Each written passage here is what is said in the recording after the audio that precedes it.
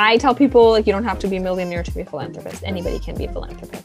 I was named after a female warrior. So all my life, my mom's been telling me your name means brave girl. So I had always questioned the conventions. The traditional model minority ideas did exist of financial stability is the goal, and then eventually settling down in marriage. So not only am I choosing something that is like very unconventional, but also there's nobody to like mentor me or guide me. So for me, impact really meant being able to work closer to the people that are doing the work. When I feel that I am not being true to myself, I go into a very numb space. Feminist philanthropy. This is a mutual responsibility as solidarity and sisterhood with people.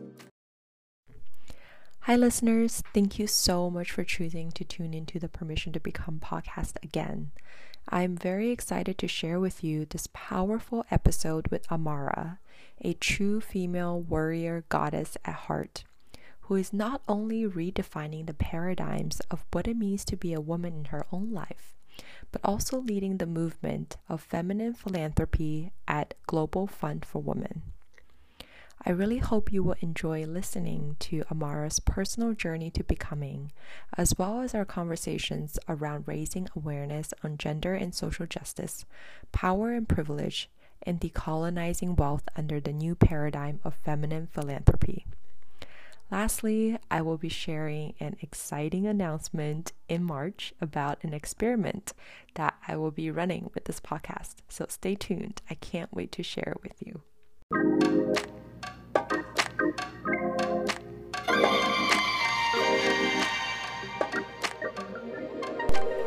Hi everyone, welcome to the Permission to Become podcast. This is a podcast about Asian American women exploring their boundaries and permissions around self-discovery and personal empowerment. In this podcast, we will dive into the untold tales of Asian American women breaking out of who they should be and becoming who they truly are. My name is Joyce Bao, and I'm your host on this podcast. Hi, Ammarah. Thank you so much for joining the Permission to Become podcast today. I'm super, super excited to have you here. I am honored and thrilled to be here, and frankly speaking, very flattered. So thank you for inviting me. And I am so glad we were able to connect last year and you thought of me and reached out. Yes. Yeah. We had such a serendipitous meet right before the lockdown at the Hivery. I think it was around International Women's Day. So and that was when I learned about your organization and Global Fund for Women and all the amazing work that you do. So I'm just super excited to dive into the conversation of hearing a little bit more about your story and the work and the impact that you're providing for this world. So I would love to start by just you telling the audience a little bit about like who you are, your background, and what you're currently doing. Well, starting with my name, Ammarah, which I feel like in many ways is interesting because I was named after a female warrior. So all my life, my mom's been telling me your name means brave girl. And my name has been butchered most of my life, but what is really exciting was to finally see that Kamala Harris's grandnieces, the youngest one is a 3-year-old and her name is Ammarah. And finally it feels, I made it. I have been in the nonprofit industry for almost 10 years. I currently work at Global Fund for Women. I'm the development officer. So for the last several years, I've been in philanthropy. Accidentally fell into philanthropy, and I have been in philanthropy ever since. I am a Northern California, Bay Area, Sonoma County native. Of course, growing up in a very small town and a very small South Asian community over there. And however, ever since, and maybe it was part of just being in a community that is so monolithic over there, I always wanted to be in the public sector. Human rights was like the big umbrella for me, but the idea changed as I, went to undergrad and grad school. And I think it started out with human rights, and then it became very niche to like youth literacy and girls empowerment. And adolescent girls, and sort of seeing this power and privilege lens when I was teaching. And then that from there evolved into, I really just wanted to be in a women's rights space, a women's empowerment space, or a gender justice space. Yeah, I mean, that's like such a rich journey of you having come across all of these different areas around human rights and then working for women. So I always kind of am curious about people's like upbringing and how that shaped their world view and their beliefs. So I'm really curious. You mentioned before that you grew up as the only daughter in your family. So how did that shape your perspective or your passion for wanting to work in human rights and also to really work in gender justice? Right. And it's interesting. Anytime I tell people I have 3 older brothers, like there's like a jaw drop moment, right? And then I'm like, don't worry, we have a huge, most of my older brothers, we have an age gap enough that that we don't have to, worry about it. It's so my mom, even though, it's like a South Asian tradition, traditionally South Asian households, this myth and stereotyping of not, a girl is a burden, and it comes with a lot of, like in a typical scenario, you will hear about child marriage or honor killings in a lot of areas, and, dowry, and essentially, sometimes they're seen as a financial burden, again, very, very fortunate. My mom really wanted a girl, which is why I have 3 older brothers. You're the blessing. Yes, exactly. So in many, many ways, I think I was able to escape some of the very traditional, South Asian culturally sort of inherited ideas. And, I did grow up with a lot of friends who were like, being light skinned is a thing in South Asian culture. And that was never a thing for me. I know a lot of girls at young age in the summertime were like, don't go outside or wear a hat because you will get, darker. And in that sense, I think my mom really did just embrace my free spirit. And it's interesting. What I do see is that although they're like those ideas didn't exist, but the traditional model minority ideas did exist of, you need to get a certain job. You should be able to support yourself, and you should be able to buy the car and buy the house and be able to have a, financial stability is the goal. And then eventually settling down in marriage sort of was there because that's what my brothers did. And, setting yourself up for retirement. And I think maybe it was a blessing that my brothers were older, as I saw all of them go through this journey. I think I was just old enough to realize like, that's not what I want. I think for them, it was just very, everything was just very black and white. And for me, it was, I realized, well, I don't want to do any of these things that we're supposed to do, like doctor, lawyer, engineer. And I have all of those in my family. Your parents already checked off the box. Right. And so I was like, well, there's nothing left for me. I mean, I was going to be a lawyer. So that there was that. And, but then, again, like I can talk later about it. I decided against it, but yeah, it was one of those things where I sort of realized this is not the path I want to take, because what I started realizing for me, I don't need to, as long as I am content and I'm making an impact, and that's all I need. I don't need to be hoarding wealth. I don't need to be hoarding material things. And I always think about it like, where does this all go? Like you got your house, you bought your house, you bought your luxury cars, but like, at the end of the day, if it's not fulfilling or, not meaningful, and that doesn't mean that, you have to do something professionally that you are really passionate about. But as I started realizing, if I am going to be doing something every single day of my life for a majority of my life. Do I want to be miserable just because I'm doing it because, you know, it will pay me a lot and it will set me up for retirement? And then, you know, I'm not like, yeah, and then you leave this planet one day. And then what, you know? Is this how I want to spend the rest of my life? But there was this moment of enlightenment.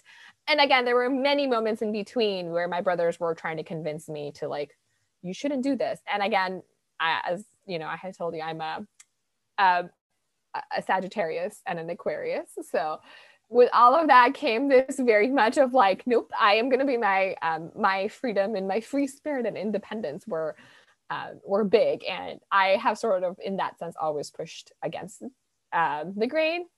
There's not a lot of brown people, South Asian people who are in social impact that I know of.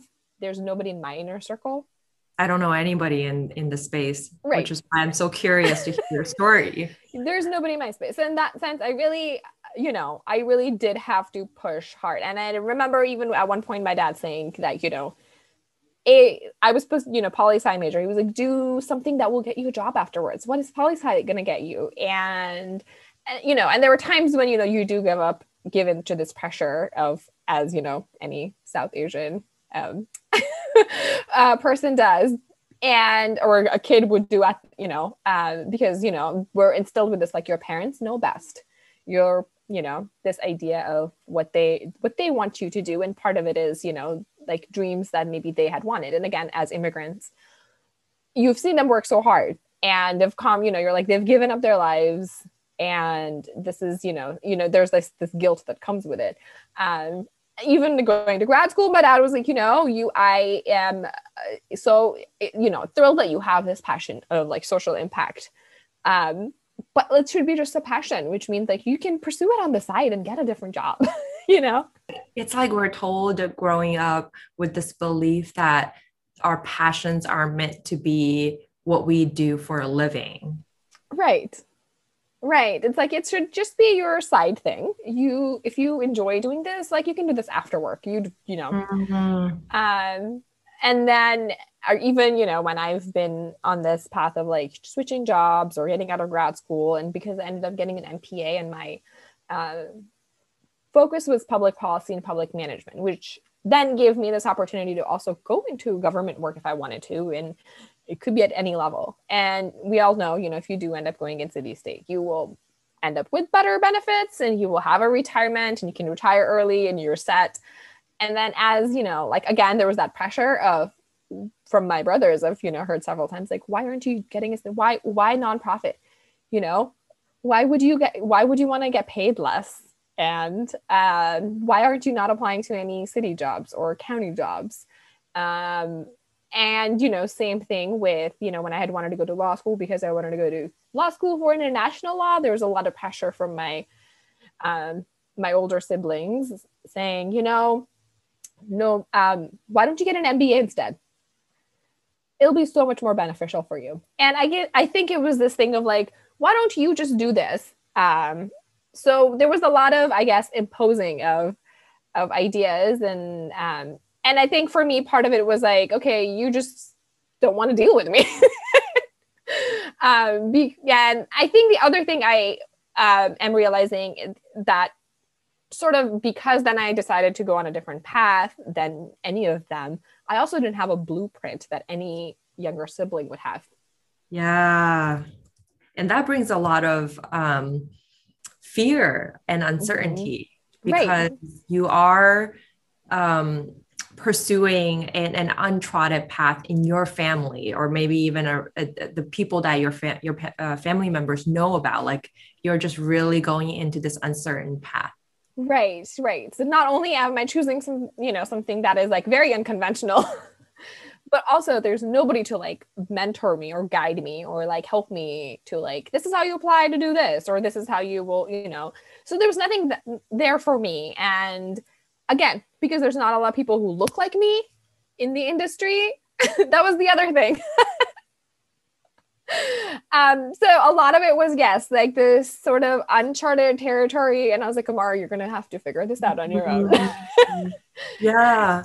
So so what I've heard so far in your experience, which I think is really interesting, is like in your journey to like define your path, there were a lot of like pushes like against you from the masculine side, like your three older siblings and your dad, right? So I'm kind of just curious, like how was femininity like defined in your upbringing, in whether it's via your mom, your grandmas, woman in your culture or upbringing, like how was that defined and like kind of imparted in you growing up?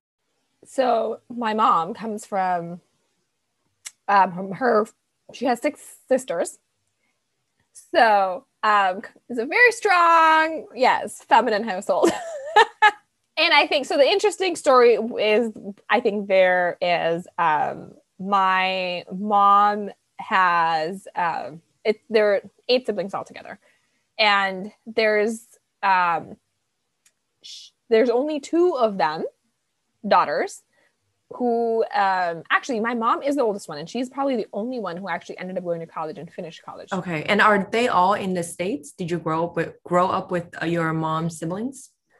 No, they're actually none of her. Like I have like cousins who live here, but most of my mom's family actually lives, like her siblings live in Pakistan. She is the oldest one. She actually ended up like moving away to go to college in her time, which again, as I'm thinking about it, I was like, wow, that must be like a big deal for her. I'm like the oldest one. And I'm thinking this is like in the 60s, right? Like late 60s. My mom like moved away, went to a different city, lived in a dorm. She like went to college. She finished it. And she tells me her younger sisters, none of them actually ended up finishing college. Some of them, like most of them, dropped out to get married. So I think part of that is the difference that I now see between me and my cousins too, where my mom, because like she went that route and she like herself moved out and she did that. And she had this life of like what it means to have female friendships. Yeah. And I'm just even thinking like probably back in her time, not many women were in college getting educated, especially from that conservative culture. And even if, again, like sending your daughter away to another city and like live in a dorm for several years was the other thing. Her way of thinking was different. And it's funny, I laugh with my best friend. Sometimes I'm like, you know what? I think my mom was like the OG feminist. She had never told me not to be who I am. And again, and speaking of masculine, like I think because I've always sort of gone my own path, and part of the reason was, if I am going to be defying what everybody's telling me to do, like I have to stick to it. I'm going to be as authentic as I can. And so, I would get into trouble, not trouble, but like I'd get comments all the time from my siblings. Again, I was like being proper and my mom never really like how I sat or what I did, but those were some comments and I've always let my hair to be just natural because I have really wavy hair. And when it's longer, it's really wavy. And growing up, when I did have, like, my brothers would make fun of, like, how my hair is wild and crazy. And it's like, you look like a hippie. Or, like, I would get all these comments. My mom never cared, but they did, right? And I think part of it was also, I was like, it's really interesting if, like, that is sort of instilled in you, and then you chose a partner based on those ideals. So it's really interesting. So I did get that pushback from, like, the masculine energy. Yeah, it's like you're on your mother's side, like you had a really strong feminist like role model. And then contrary to that, you also have very strong masculine push against your identity, like who you are, and you had to fight for that. Like I'm just kind of curious, like how did you balance that growing up? Like when you mentioned you didn't have any mentor or didn't have a lot of mentors and guys, like how, I'm just really curious, like how did you work up the courage? Yeah, I think it hasn't been easy. And I know I hear from a lot of people, like, and I feel like I know I make it look easy. That this has just sort of happened organically and I figured it out. And so I know, when I think back, I'm like, wow, that was a lot of work, Ammarah. You did. I think for me, I had always questioned the conventions. Like I was, ever since I was in high school, it was like the status quo and the conventions were like, but why? Who said we have to do it this way? And starting from something very small, like I remember in high school, everybody was reading Harry Potter and I refused to do it. And it was like, everybody's reading it. Why? Is everybody just jumping on the bandwagon because we have to read Harry Potter? So I was like, I refuse to read it. I'm not going to read it. But then again, also with that came like, I was, started getting interested in all these social justice initiatives, like I remember like reading about Walmart and how, capitalist culture and this fast food culture and all of these things that were coming around at that time, that really piqued my interest. And the thing I realized that if I really want to be able to pursue this, and this is my authentic self, then if I don't show up as my authentic self in my day-to-day, I'm going to have a really hard time. I will constantly be battling, putting on a facade versus like what I really am. And what I started realizing as I got older is that disconnect when I feel that I am not being true to myself and I'm not connected to what I'm doing, I go into a very numb space and like a kind of and I start feeling this is like a very superficial space for me. So this, I think for me, it was like this internal battle. And I think part of it was like, Ammarah, if you do need to stand your ground, that also means that you have to make yourself vulnerable. Yeah. So I'm kind of curious, like how you found your path to social justice. Because you mentioned like even in high school, you stumbled upon all these reading, like when everyone else is reading Harry Potter. Like, how did you know like this area of working on human rights and social justice is like the work you want to do? It's interesting. So again, I grew up in a very, white town. And it was really interesting, like there's not a lot of people who look like me. It wasn't until high school that I started learning. Our history teacher actually, made Howard Zinn part of our required reading for history. And it tells history through the point of view of an alternative point of view, which we don't typically read in history books because history is written through the point of the US and the colonists, and essentially from the perspective of white men. Howard Zinn was sort of like my first eye-opening experience of, well, yeah, like how come we never read about this, the story of the side that are like the victims of history. So I think that was like an eye-opening point for me. And then sort of pushed me in that direction of like, why are we accepting things like the way they are being presented to us? And I remember like during our senior year, we had to do a required senior project. And and people, you could pick anything and you had to put in a certain amount of volunteer hours in doing that. And at the time I was also in journalism, and I decided that what if my friend and we tag teamed, and what if we did like a 2-page layout in the school newspaper and we just covered like global issues that are happening. We wrote about it. So we picked like 10 topics around, and then we wrote those articles. We did our research and we wrote all these articles, conflicts happening, and things that we don't read about in the mainstream media, things that we should be aware about, right now. And then we tried to do, there was the tsunami in Japan at the time. So we were like, well, maybe we can attach like a crisis funding to it. So let's try to like fundraise, and whatever money we get, we can send it to the UN Crisis Fund and sort of have them send us a letter, how the money was used. And, if we can attach like some sort of like a giving part to it. So that was kind of like the beginning of it all, I think, because it was, so interesting to me. I, of course, started reading more, and I started watching movies and documentaries that were like, the military industrial complex, which like who 18-year-old wants to watch it? But I was And then I think about, I got so into this idea of sort of making a social impact and the work like activists are doing. But at the time I didn't fully understand it, but I was just so fascinated and inspired.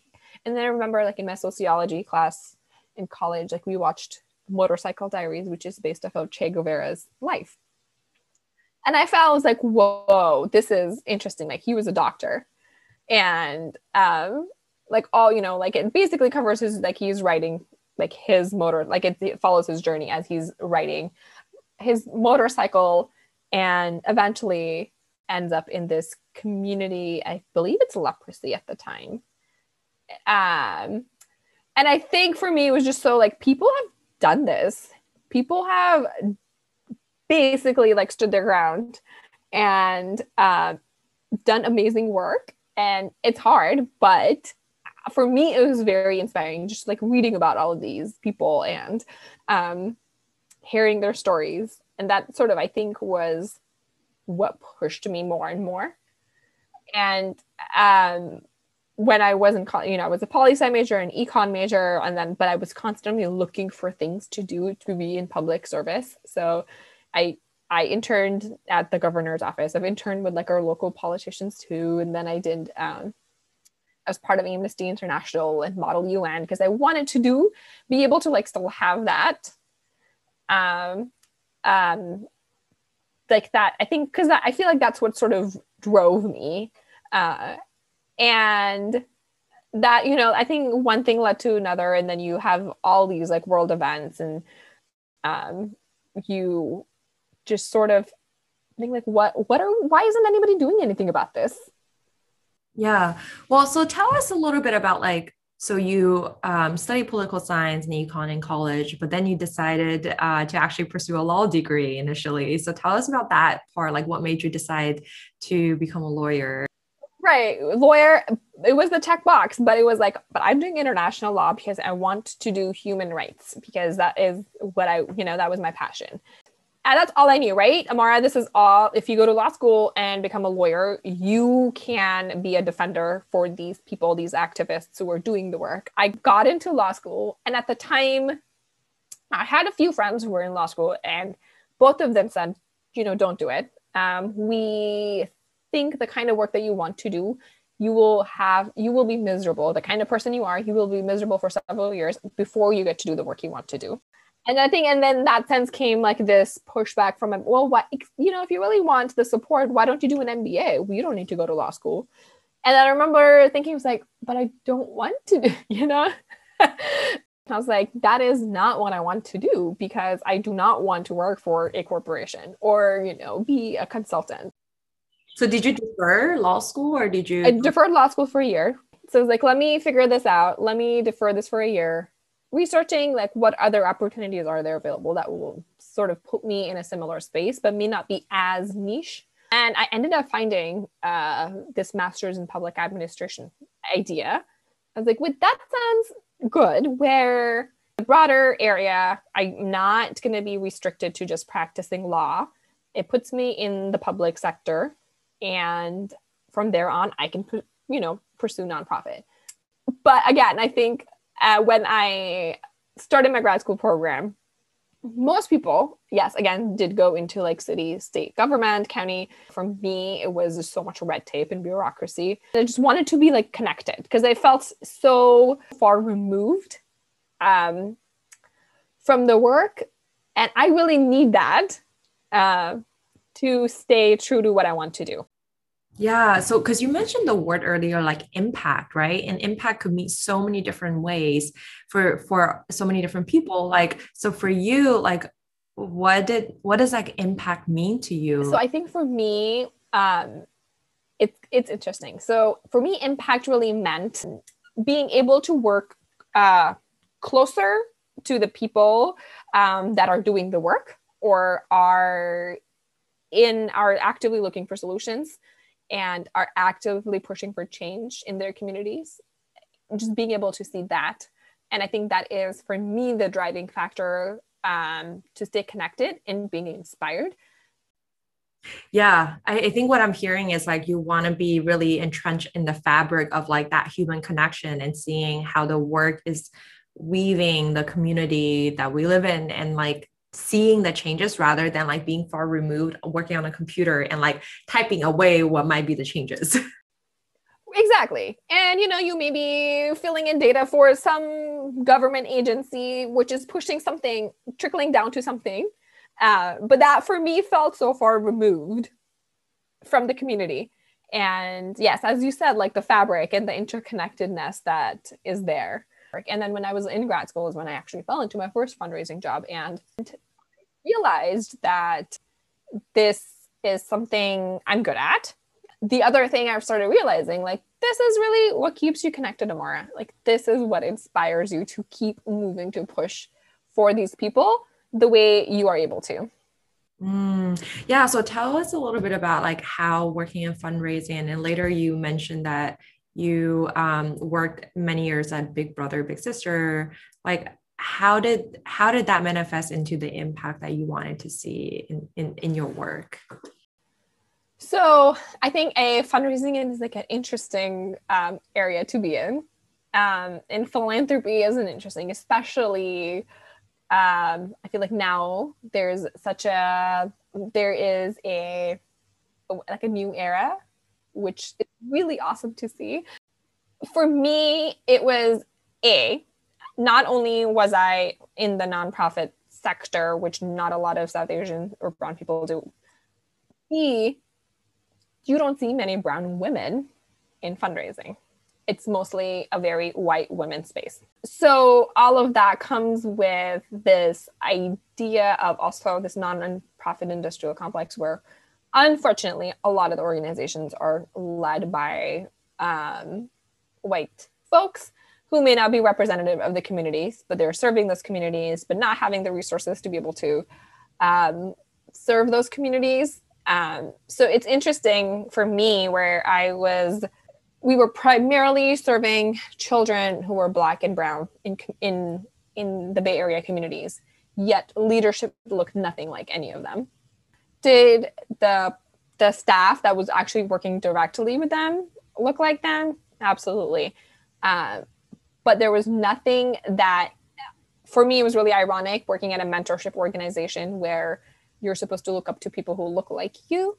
There was nobody like me to look up to. It was, again, a very eye-opening experience. Even though, and then you start realizing that a lot of those organizations that came into being several years ago, and I think Big Brothers, Big Sisters has been around for 100 years. But what has been carried along is these very antiquated ideas of not just in philanthropy, but also just in programming. Like some things just don't work that worked in the 80s. It doesn't work. And if you want to actually serve these communities and actually benefit these kids that are in the Bay Area, and you actually want them to provide mentorship, then we really have to roll up our sleeves and actually change the system. It is really comfortable to stay in the system. And, and because we were so comfortable staying in the system, there were things that were, if I was vocal about something, it was almost, in many ways, like shot down. It was an act of rebellion because it put you out of your comfort zone.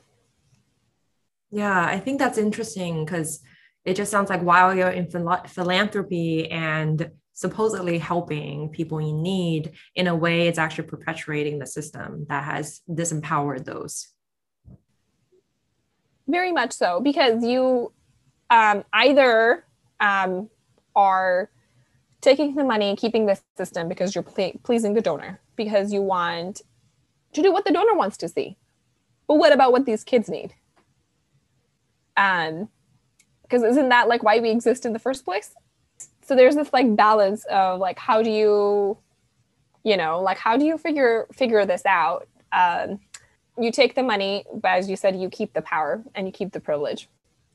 And I think it reminds me of, I don't know if you've heard of Anand Giridhara's book. Essentially, it's this idea of, yes, a lot of, people these wealthy elites are, will, give all these grants and donations and large donations and, engage in philanthropy and are in like very higher level elite. But the idea at the end of the day is you are at the end of the day hoarding still the power and the privilege, because you are not changing that. You are not letting anybody to come at the table from those communities you're trying to give money to. Although the facade is that I have given away so much money. I am a philanthropist. But if you don't give me space on the table and you don't make it participatory, and then when you pass this on to your kid, it perpetuates this, systematic problem. Okay, this is super interesting because I think we're diving into like the conversation of like money and power. And this is what I read in one of the articles that you sent me around like what is a feminist approach to philanthropy. And I thought it was really interesting how it described the way we work with power. It's like there's the power within and the power to, and then there's power with, and then there's like power over. And like, I think in some way, the more antiquated way of philanthropy is like, it's still power over because like the donor is standing from the perspective of like, I'm the rescuer rescuing the victim. And it's perpetuating that story of victimhood. It's like you're a victim and I'm giving you money, but that person is not empowered like from within. Right, absolutely. And it is unfortunate, but in many nonprofits, this idea of white saviorism exists. Like, I made that happen. I gave the money to you and I made that happen. That was me. And it goes back to also, as I'm talking about my leadership being really white, right? It was, we made it happen. And this pat on the back of, like I am doing great work, but on the backs of people of color who are probably, not getting paid as much as you. They probably don't have all the benefits. They are probably, so this idea of, yes, it very much exists of you as a person who's giving the money, you dictate where the money goes, or you dictate how this project should be used. And I think it, again, also, poverty porn plays into it. Like you show starving kids in Africa and Asia, and like that's what like gets people to be like, oh my God, it's like playing to that narrative. Weaving back to your own story too, because the environment you grew up in where others are telling you to get married and like find someone, it's like, again, it's perpetuating this like almost like trying to find a savior sort of story, and you're fighting against it because you're like, no, this is not my truth. Like this is not the path that I want to like perpetuate and continue to live on. And then this led to your current work, which is really to change the story. Exactly, which is why, again, I'm going to make like a silly metaphor, but how people, again, going back to this, people say like, like I found my other half. And I'm like, but you were never a half. You were always full. You were always your own person. You were always whole. And I say the same thing about people trying to like help these communities and help these kids is like, these kids are whole. These communities and these women and these marginalized folks, they are whole, and we need to respect that. And we need to, they have dignity and integrity. They are whole. Like they don't need your help, quote unquote help. So then, this narrative of like, without me, they wouldn't be, and like these people are whole and you should treat them as whole humans. Yeah. I mean, it just makes me also really think of like changing philanthropy from within, from changing the mindset rather than just the outward doing and giving and pouring money into something. It's more of a healing, perhaps, of like shifting the mindset. Right. It's very much so, yes, being intentional about your giving, and not thinking of giving as a form of, I think you can say, quote unquote, like charity. this is, this mindset, like this is mutual empowerment.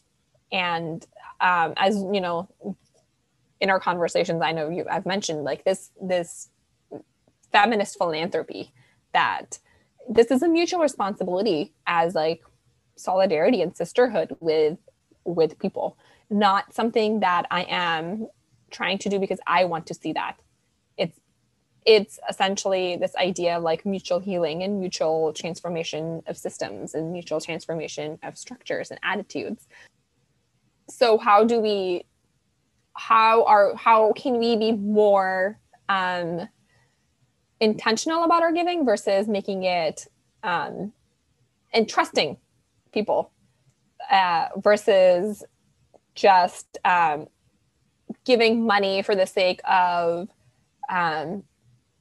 tying it to something you think is a good idea for that community when it's absolutely going to be destructive for them or they don't need it.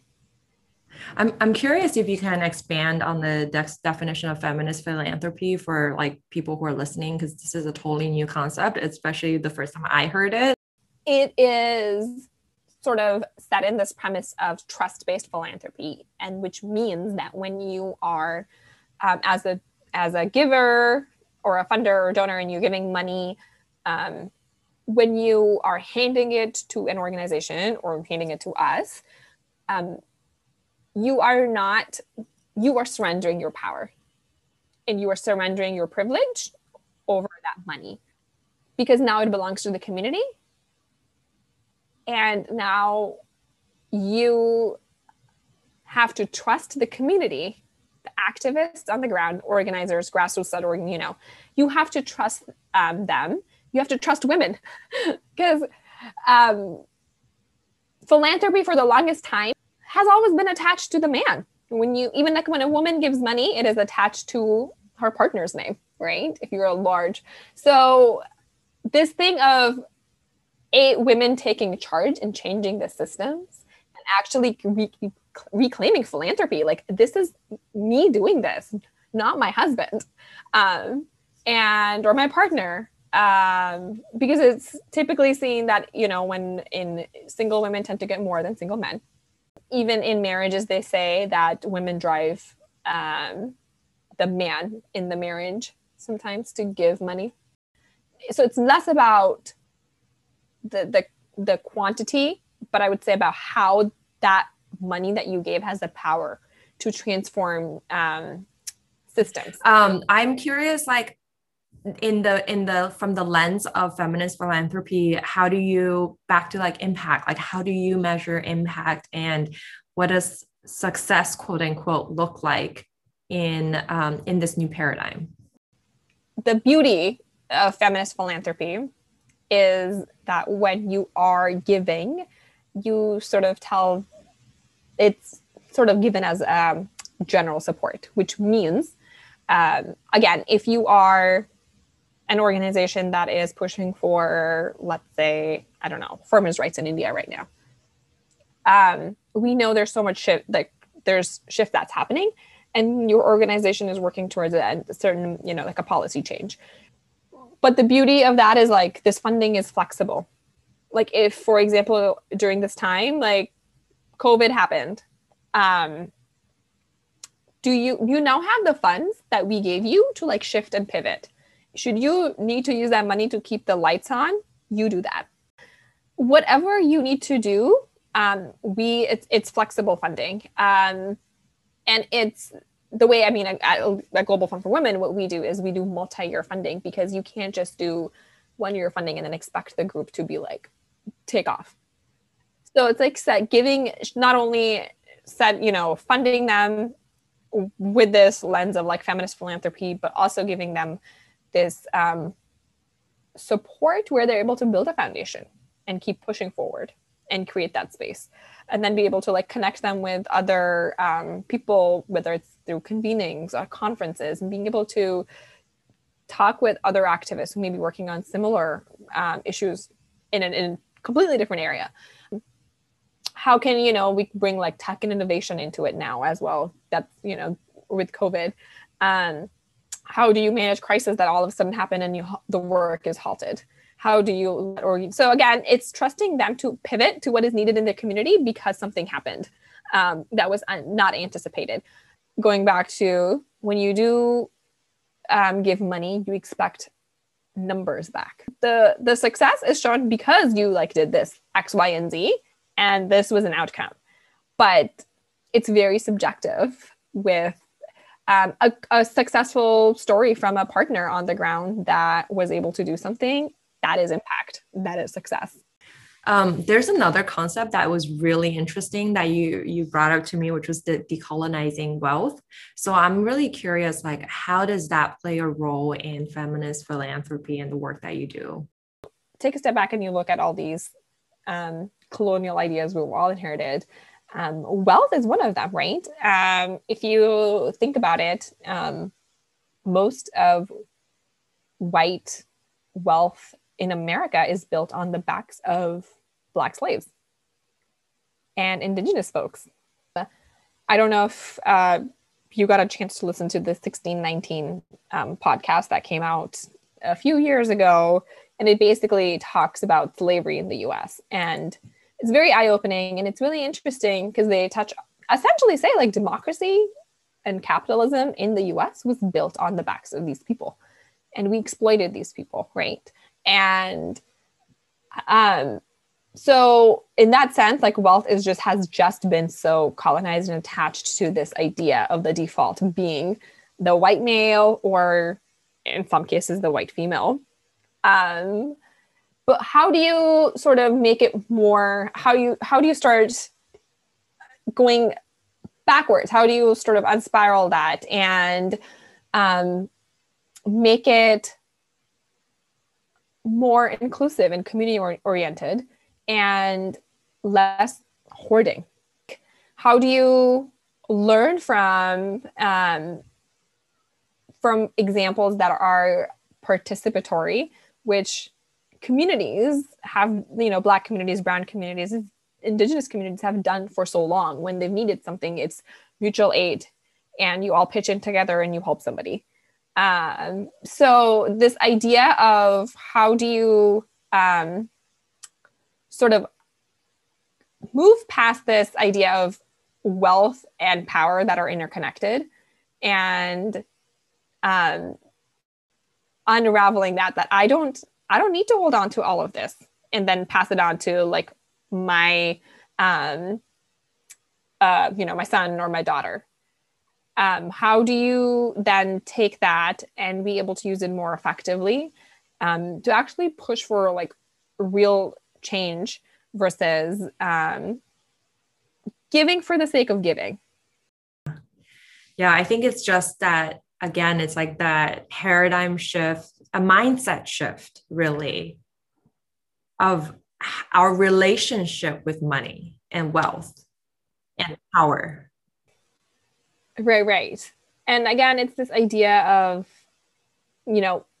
we have a lot of work to do, but we're starting to have these conversations. And if when we think about it, these are conversations that will make people feel uncomfortable, but these are the conversations I think we do need to have. It could be uncomfortable for people because it's a very different way of looking at how we're treating wealth, how we are thinking about our role in these power dynamics, like what roles we're playing. And then how can we move things forward?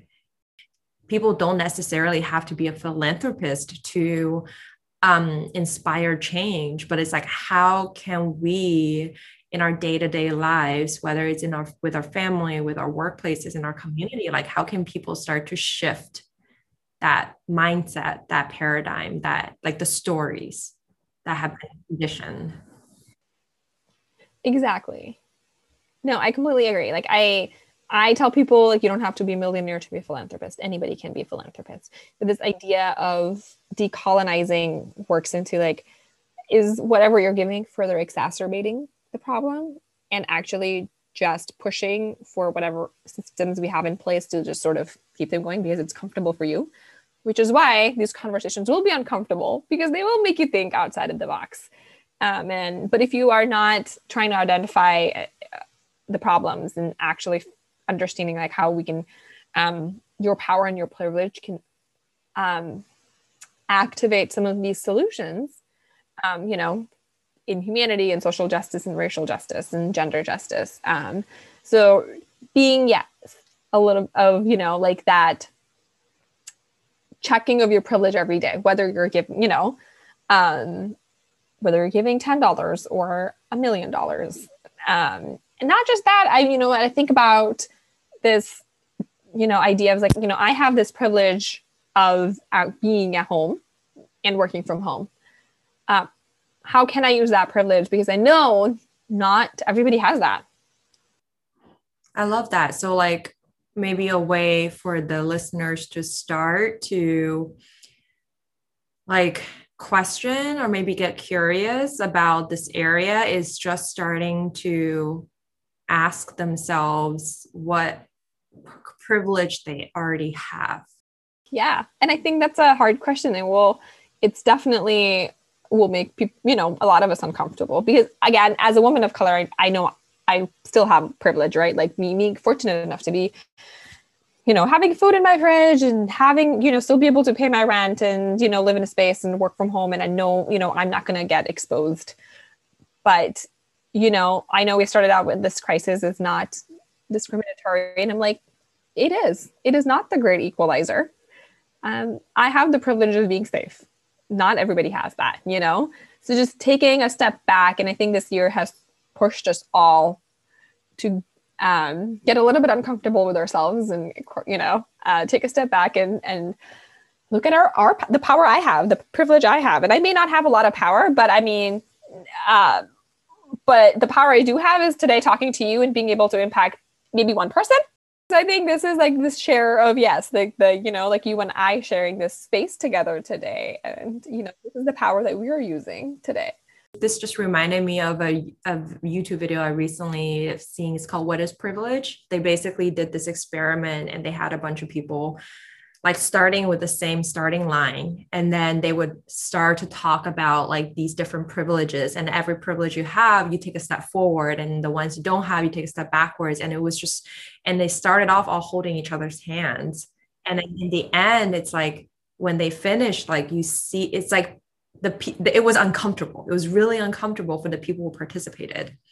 It's interesting. Yeah. And we don't think about this, but these conversations, will make us uncomfortable, but I think it is the way forward for us to sort of heal and also push for gender justice, which I just feel like women's issues relate to every single thing that is happening. They are intersectional, they're interconnected, and then they're intergenerational. Yeah. Oh my gosh. Well, this has been such an enriching conversation. Like I feel like this fire in me, like maybe it's your dosha, like your fire. It's like stirring up in me. So as we're wrapping up, I'm just curious if you have any parting thoughts for the audience who's listening as they step into their own journey of becoming. Wow. And I will say, over time, the one thing I have that has really, helped me in many ways is I think staying true to yourself. And I think a lot of that will then drive, because it is really easy to get influenced, because there's just so much happening, especially in this world right now. I think showing up every single day as your authentic and your full self, and doing your work and doing the part, and staying vulnerable and empathetic. I think those for me have been, again, and I think it's healthy to like have disagreements, and it's healthy, but we can like agree to disagree on several things, but it's important to like push yourself maybe just a little bit out of your comfort zone a little bit. And I think for me, that's when you are making yourself vulnerable. Oh, that is so good. All right. So we're going to inspire our audience to just be a little bit more uncomfortable. Well, thank you so much for coming on the show today. Thank you so much. I am honored. Thank you so much for listening to the Permission to Become podcast. If you like what you've heard, don't forget to rate, review, or subscribe to this podcast and share it with a friend. I'd really appreciate it. I'd also love to hear any feedback you have, so feel free to email me at permissiontobecome@gmail.com.